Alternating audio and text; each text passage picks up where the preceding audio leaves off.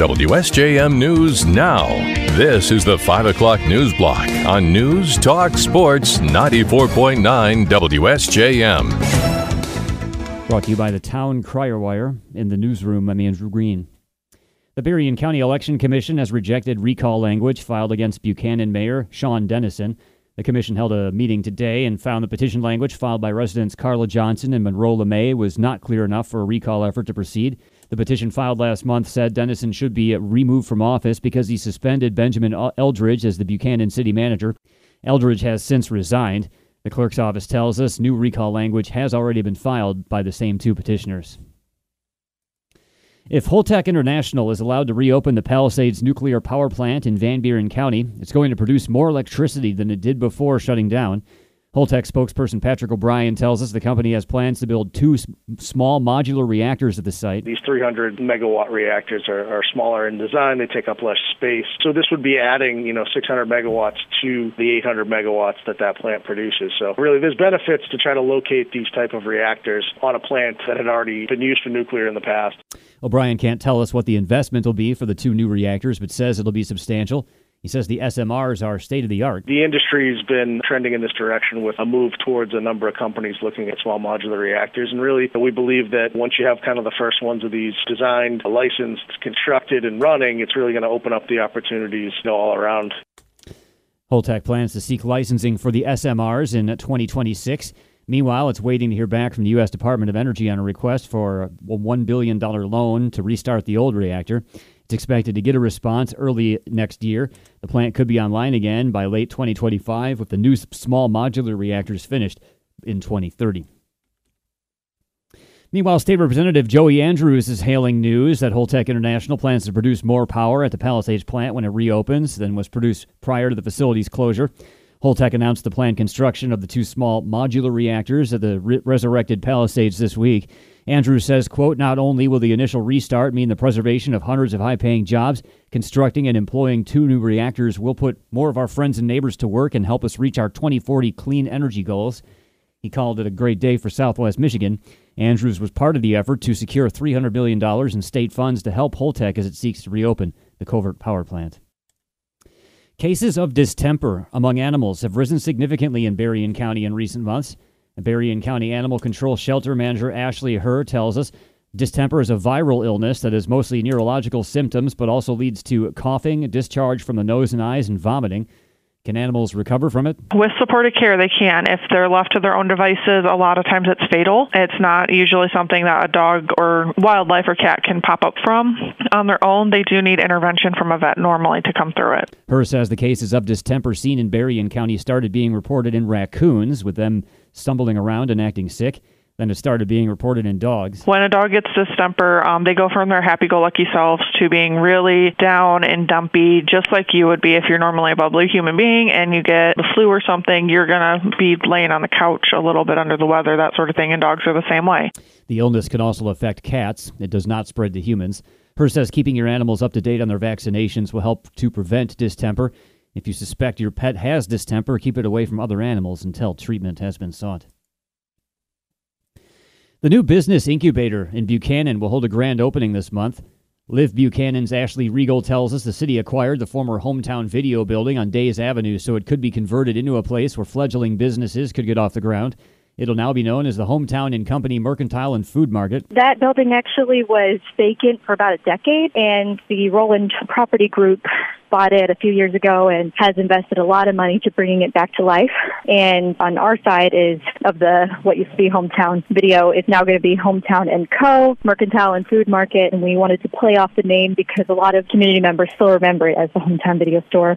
Inside are four businesses. They are Taqueria Don Chepe, McBain Lanes Mercantile, Diana's Kitchen, and Goddess of the Moon Leatherworks. Regal says they'll be able to operate in the incubator for more than a year and then have to move out on their own. After that, the city will start new cohorts each March. The idea is to give these small businesses a place to get on their feet before they have to worry about securing a location. The grand opening of the business incubator will be December 14th from 4 to 6 p.m. The event will include food, drinks, giveaways, live music, and a Santa photo booth. The Berrien County Historical Association has reported the theft of some cash from its History Center at Courthouse Square in Berrien Springs. The association says someone took money from its cash register and donation box on 2 separate occasions.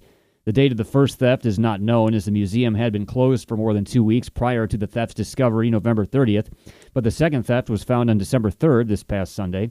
The first theft included the loss of $35 from the cash register and somewhere around $250 to $300 from the donation box.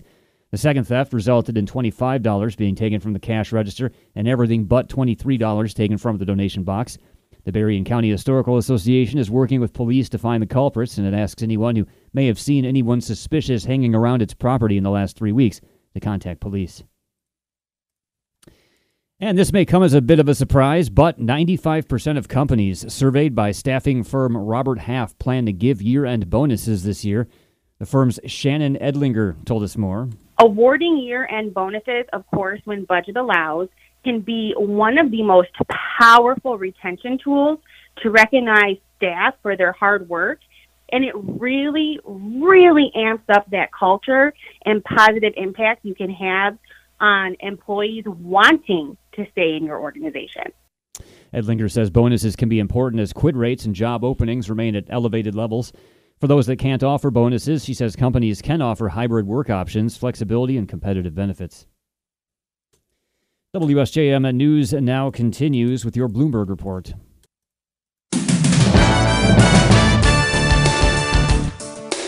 WSJM News now continues. As the White House warns Congress, Ukraine and other countries desperately need supplemental aid, a group of senators is trying to reach a funding deal. ABC's M. Wynn has more from Washington. As a funding battle rages on between a group of 6 bipartisan lawmakers, one of the negotiating Republicans, Senator James Langford of Oklahoma, said funding for Ukraine and Israel must be linked to border security changes or nothing. We're going to do this all together. That's been the agreement that, again, from the White House originally, it asked for all these things to be together. While the White House is urging to add jobs at the border to cut backlog, Republicans are pushing for other provisions like narrowing the scope of the parole statute so it's only used in the most dire circumstances. M. Wynn, ABC News, Washington. Israel's military has renewed calls for mass evacuations from the southern town of Khan Yunis as it widens its ground offensive and bombarded targets across the Gaza Strip. Tens of thousands of displaced Palestinians have sought refuge in the town in recent weeks. The expanded operations follow the expiration of a week-long ceasefire. They're aimed at eliminating Gaza's Hamas rulers, whose October 7th rampage in Israel triggered the deadliest Israeli-Palestinian violence in decades. The war has already killed thousands of Palestinians and displaced more than 3/4 of the territory's population of 2.3 million, who are running out of safe spaces to go. Meanwhile, ABC's Ines de la Quatera is in Tel Aviv and tells us the Israeli Defense Force confirmed they're expanding the ground offensive into the entire Gaza Strip. According to the Palestinians we've been speaking with, nowhere is safe. We spoke to our producer, Sammy, who's been on the ground. He tells us he's now had to move 16 times since this all began. We also spoke to one woman, Nima, who was working in a hospital. She was taking care of cancer patients there, and she had to walk, on foot from Gaza City to Khan Yunis with those 12 children, those 12 cancer patients. She was telling us they are exhausted and they don't know where to go next, what to do next. Senator Bernie Sanders and a robust group of Democratic senators say they're done asking nicely for Israel to do more to reduce civilian casualties in its war with Hamas. The lawmakers are warning President Biden's national security team planned U.S. aid to Israel has to be met with assurances of concrete steps from Israeli Prime Minister Benjamin Netanyahu's hard-right government. It's all but inconceivable Congress would vote down the wartime aid. The Democratic senators are adamant that it's not their intent as strong supporters of Israel's right of self-defense against Hamas, but the fact pressure is building shows the fractures in Congress as the aid debate drags on. The Supreme Court heard arguments today over whether the Sackler family, which used to control Purdue Pharma, should be granted immunity from future lawsuits linked to opioids. ABC's Stephen Portnoy has more. As part of the Purdue Pharma bankruptcy, the Sackler family would put up $6 billion to pay victims' families and fund opioid treatment, but they'd be immune from future claims. Liberal Justice Elena Kagan noted, "It's overwhelming, the support for this deal, and among people who have no love for the Sacklers." Still, the Justice Department says the deal is unfair to any claimant who might oppose it. The Boy Scouts and the Catholic Church have aired their concerns about a loss for Purdue because they have similarly used the bankruptcy law while they've paid out sexual assault claims. Stephen Portnoy, ABC News, Washington. The Justice Department says a former American diplomat who served as U.S. ambassador to Bolivia has been charged with serving as a covert agent for Cuba's intelligence services since at least 1981. Newly unsealed court papers allege that Manuel Roca engaged in a clandestine activity on Cuba's behalf for decades, including by meeting with Cuban intelligence operatives. The complaint was filed in federal court in Miami and includes charges of acting as an illegal agent of a foreign government and other crimes. He appeared in court today and will remain held until a bond hearing on Wednesday.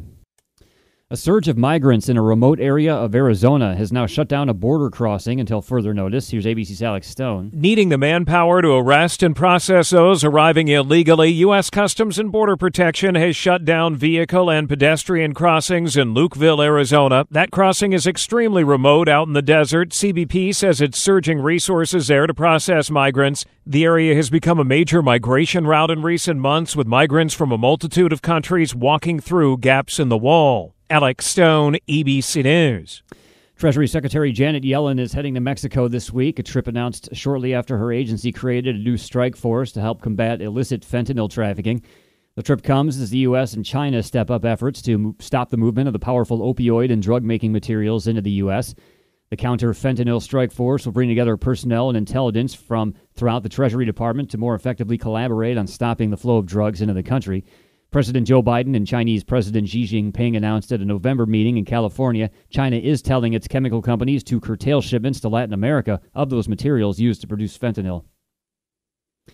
And as people pay more and more for streaming services, the practice of bundling is getting more and more popular, and it could be the future of subscribing. More from ABC's Jason Nathanson.